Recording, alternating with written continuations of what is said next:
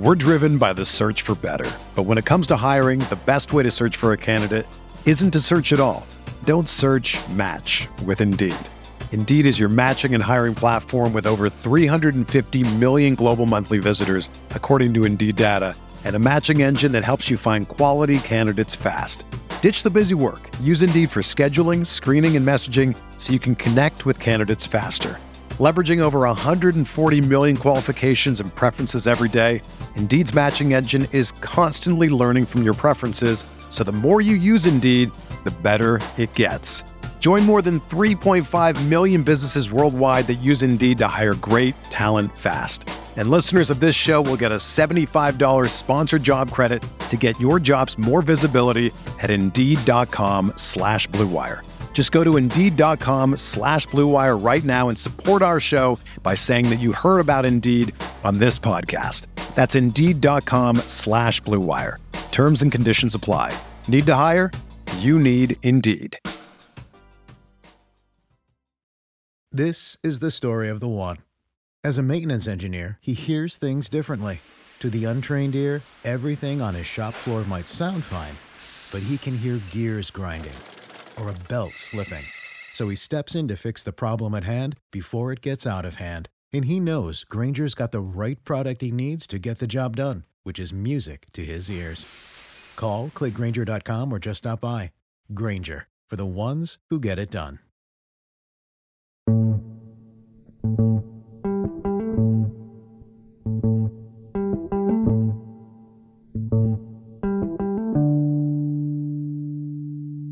Happy 4th of July, everyone. This is a throwback to the A Brief History episode I did last summer about Lou Gehrig's Luckiest Man speech. This year, MLB announced that from here on out, June 2nd will be Lou Gehrig Appreciation Day.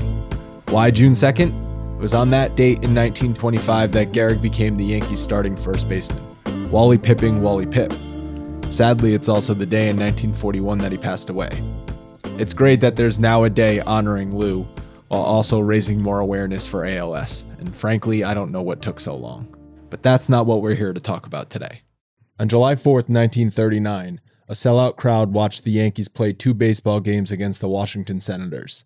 Yes, it was a holiday and the games probably would have been packed anyway, but the 61,808 people who went to Yankee Stadium that day went because it was Lou Gehrig Appreciation Day.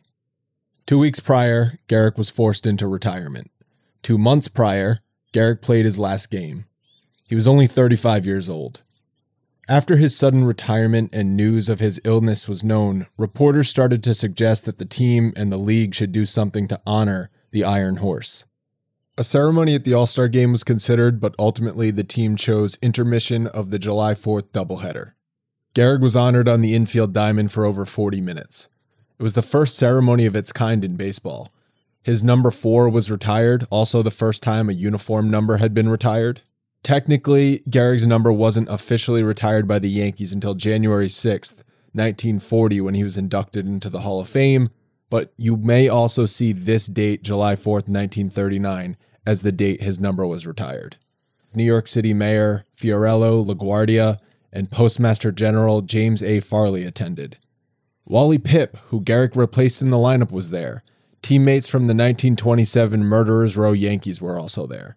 Joe McCarthy and Babe Ruth were among the few who gave a speech. Lou stood there in full uniform listening to the speeches with his hat in his hand. They talked about his consecutive game streak and how he was such a clutch player, a great leader and teammate. Lou would bow his head and shook hands in appreciation. From looking at the pictures and watching the video footage, you can tell that he was uncomfortable with the whole thing. Gehrig was apprehensive about attending the ceremony in the first place. He was a shy and reserved guy. As described in the biography Luckiest Man, Gehrig looked as if he couldn't wait to get it over with. He removed a big white handkerchief from his back pocket and wiped his tears. He shifted his weight from left to right and stared at the ground. Lou didn't want his peers and the fans to see him in his weakened state. People who knew him say he aged years in just the 2 weeks since they last saw him traveling with the team. He lost weight and his motor functions had started to diminish already.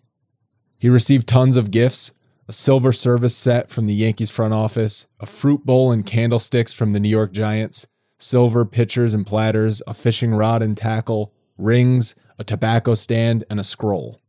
But his most cherished gift, the only one he carried with him off the field, was given to him by his teammates.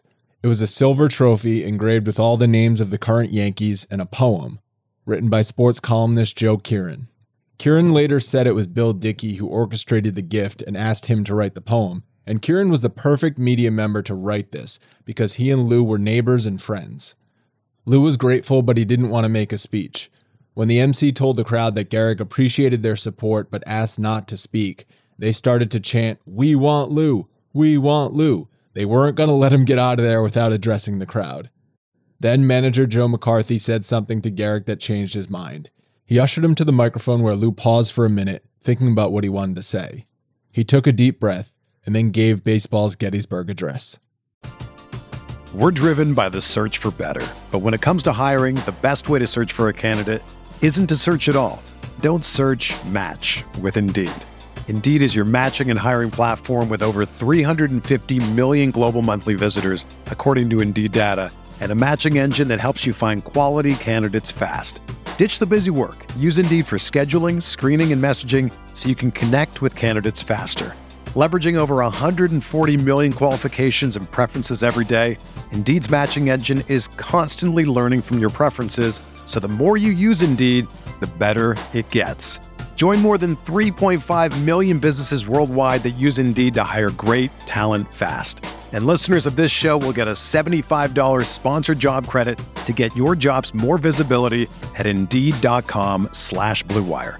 Just go to Indeed.com/Blue Wire right now and support our show by saying that you heard about Indeed on this podcast. That's Indeed.com/Blue Wire. Terms and conditions apply. Need to hire?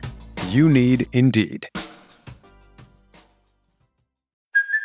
Hey, it's Kaylee Cuoco for Priceline. Ready to go to your happy place for a happy price? Well, why didn't you say so? Just download the Priceline app right now and save up to 60% on hotels. So whether it's Cousin Kevin's Kazoo Concert in Kansas City, go Kevin, or Becky's Bachelorette Bash in Bermuda, you never have to miss a trip ever again. So download the Priceline app today. Your savings are waiting. Go to your happy place for a happy price. Go to your happy price, Priceline. In total, the speech was about 275 words. Only a couple sentences have been preserved on audio and video, so you might not be familiar with the whole thing. I'm going to play those and read the rest. I will try to do his words justice. You probably know how it starts. For the past 2 weeks, you've been reading about a bad brag. Gehrig meant to say break, but the word came out brag because he was choked up. He stopped to collect himself and then continued. Today, I consider myself the luckiest man on the face of the earth.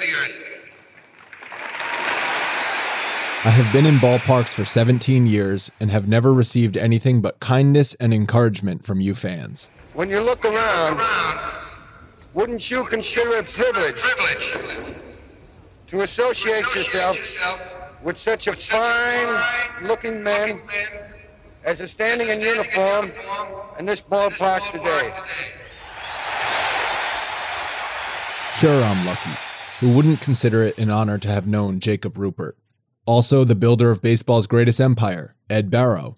To have spent 6 years with that wonderful little fellow, Miller Huggins. Then to have spent the next 9 years with that outstanding leader, that smart student of psychology, the best manager in baseball today, Joe McCarthy. Sure, I'm lucky. When the New York Giants, a team you would give your right arm to beat, and vice versa, sends you a gift, that's something.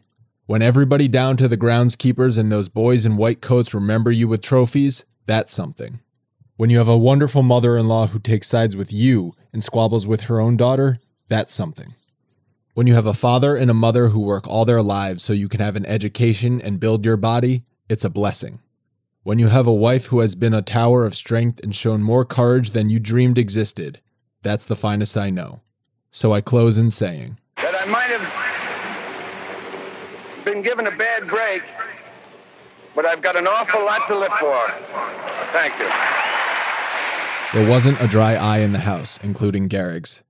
The New York Times the next day wrote, "The vast gathering, sitting in absolute silence for a longer period than perhaps any baseball crowd in history, heard Gehrig himself deliver as amazing a valedictory as ever came from a ball player." It was an amazing speech, and not just because of the circumstances. It was a speech about appreciating life, about being grateful for what you have. Gehrig wasn't asking for sympathy or for prayers. He simply stated what his family, the fans, baseball, and what the day meant to him. Gehrig's life was baseball. As a young kid, he played in the sandlot and in the streets of Manhattan. He played as a college athlete at Columbia University. As a pro, he played in Yankee Stadium, baseball's cathedral. He made his major league debut at the age of 19. He won his first MVP award at the age of 24. By age 30, he had amassed over 300 home runs. By the time he was 35, he won 6 World Series.